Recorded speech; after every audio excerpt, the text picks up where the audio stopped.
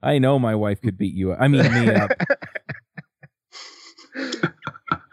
All right. Well, should we get this show on the road then?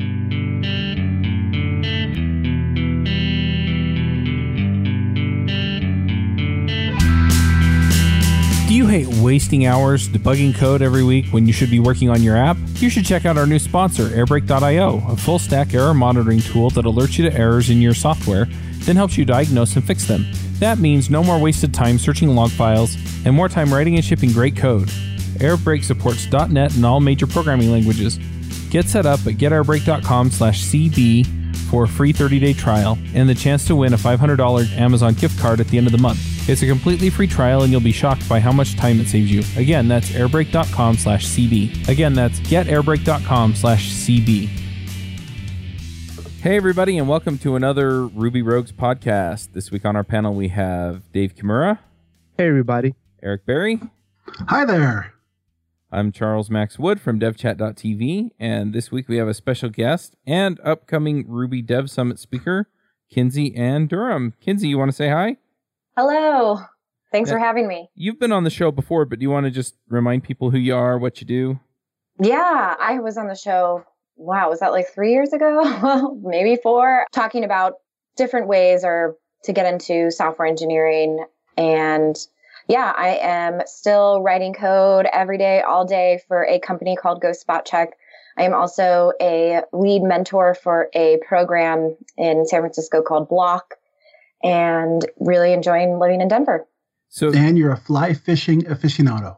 Yes, and I love fly fishing in my free time when I'm not writing code.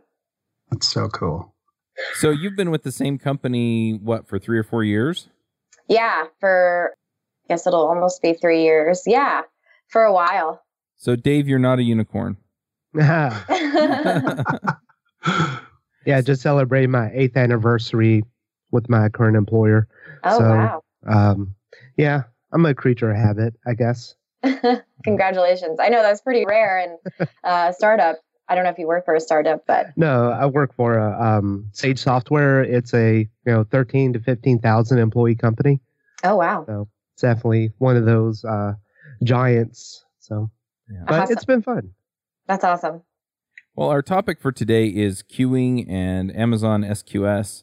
And you're going to be doing a little bit more kind of hands-on demo at the conference, but I thought it'd be interesting to just kind of get some background on this and, see what it's all about and what people are using it for.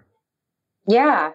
Yeah, and I definitely had done some research as to what people were using it for and kind of the best applications of it. But we've been using it on a smaller scale, and I've really enjoyed it, and it's super easy to use. And, moving away from APIs or, like a Heroku scheduled worker that runs every 10 minutes. It's been great. So definitely recommend moving towards using something like Amazon SQS. Another one, I don't know if you guys have heard of RabbitMQ, but that's another option. I haven't used that. I don't know if you guys have. I have. Yeah, it's a great tool. Cool. Well, and queuing isn't a new way of doing things by any means in Ruby or Rails. I mean, we have Rescue and Sidekick and a bunch of other tools that allow us to, some of them are more basic than others. But yeah, some of them are just you put a job in, you pull a job off, and then others have, scheduling and named queues and all kinds of other features to them. Yeah, totally. So for us, it's a new thing, I guess, in our current architecture and moving more towards services rather than, we have the stereotypical huge monolithic Rails app. And as our team grows, and like I said, I've been with this company for a while, so it's been really awesome to be a part of the scaling aspect of it and going from a small Rails app with, a few customers to, multiple apps and different services and a ton of customers and a ton of different use cases. So getting to explore different architecture patterns and different tools like Amazon SQS has been a great learning experience. Hey, Kinsey, can you talk a little bit about your company and the challenges that led up to using that software? Yeah, so Go Spot Check, we're a startup out here in Denver, and I started when we were pretty small in a tiny co-working space. We had, maybe six customers at the time. Now I think we have like hundreds now, and we build reporting. We do a lot of reporting for and data collection for big companies that, are interested, that have field teams who need to know what's happening in stores, and they never got any of that data back. Before, they were doing it on Excel spreadsheets and had these big computers or pieces of paper that they were taking into these stores. And when you say stores, you mean like retail stores? Retail or grocery stores or even bars, all across the board. So working with both alcohol, beverage brands, as well as retail brands. So we do a lot of data collection for them and analyze that data because they didn't have any insight into that before, is mainly what we do. We have different use cases and applications for the software, but that's primarily our focus. And it's been super exciting because we're starting to move more into the computer vision aspect of it and being able to have a machine recognize different brands or different things in the photos. So that's currently the team that I'm working on right now. And we have a service. So we're a separate service off of like the main application and the main thing of what GoSpotCheck does.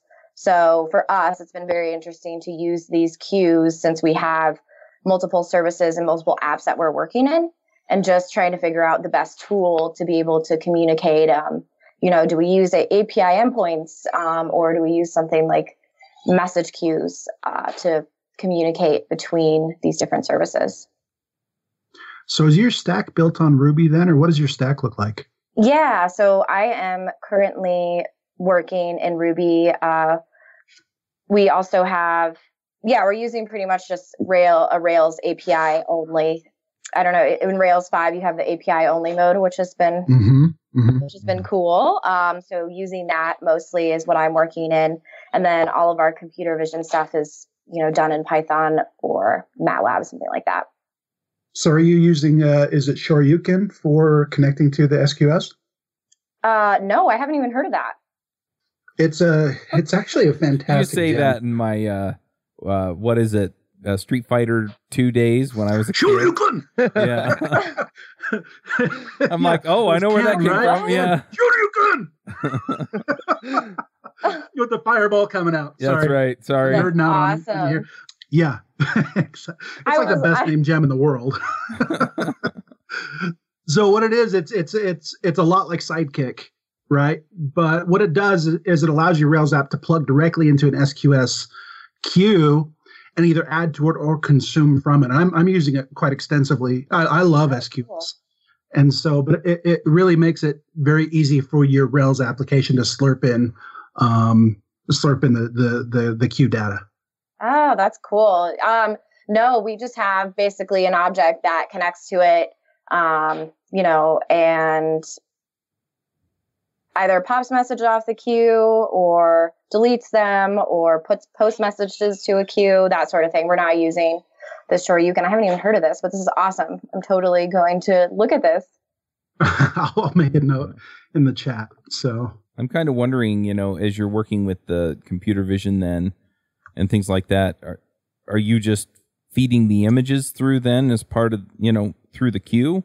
Or does that get sent over a different way? Or how exactly does the queuing fit in with all of this stuff talking about? What we're doing? Yeah. Yeah. So basically, we started using the queue or Amazon SQS because we wanted to have a more decoupled way of developing. Mm-hmm. So instead of having an API endpoints where you have to make sure like we're releasing both at the same time and that sort of thing, this allowed us to just have a conversation about what we wanted the message to look like really decide the contract between the two services and have that important conversation up front and decide on that. And then we were able to, develop on our own. And, with Amazon SQS, it's so easy to create fake messages and that sort of thing for testing. So I really liked that aspect of it. You can create it through the command line or through the UI.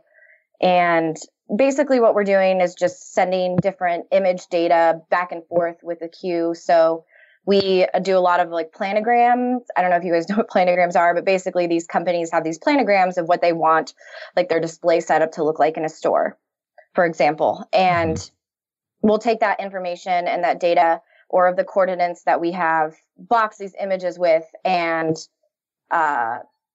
post that information onto a queue from the like machine learning side of things. And then on the Rails side of things, I can pick that up in the API and actually send that back to the main app. So stuff like that is what we're mainly using it for. And I know that sending images is a really big use case for Amazon SQS. I'm not sure how you guys are using it or what you've used it for, but. So I use it for, it's really simple to pump in data directly through Amazon APIs. So I have an app that uses the Amazon MWS API, and it's really simple to tie in with that. But I haven't done any images. I didn't realize you could do images through that. So does it accept binary data in the queue then? Is that how that works? So we're not sending actual images. It's all of the comparison data from the machine learning aspect side of things.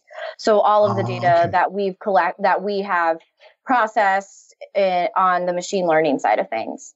So, but I did read an article where people were sending images when I was doing some research, but I didn't dig into it and try on my own. It also seems like it might just be more efficient to upload your images to S3 and then just put a handle into the queue. Right. Depending on how you have to manage queue size and speed and things like that. Do you use SQS in parallel with SNS, the symbol notification service? We haven't found a need to use SNS, but I definitely think that would be really interesting too. I don't know if you guys have used it or have had a good use case for that. I have used it.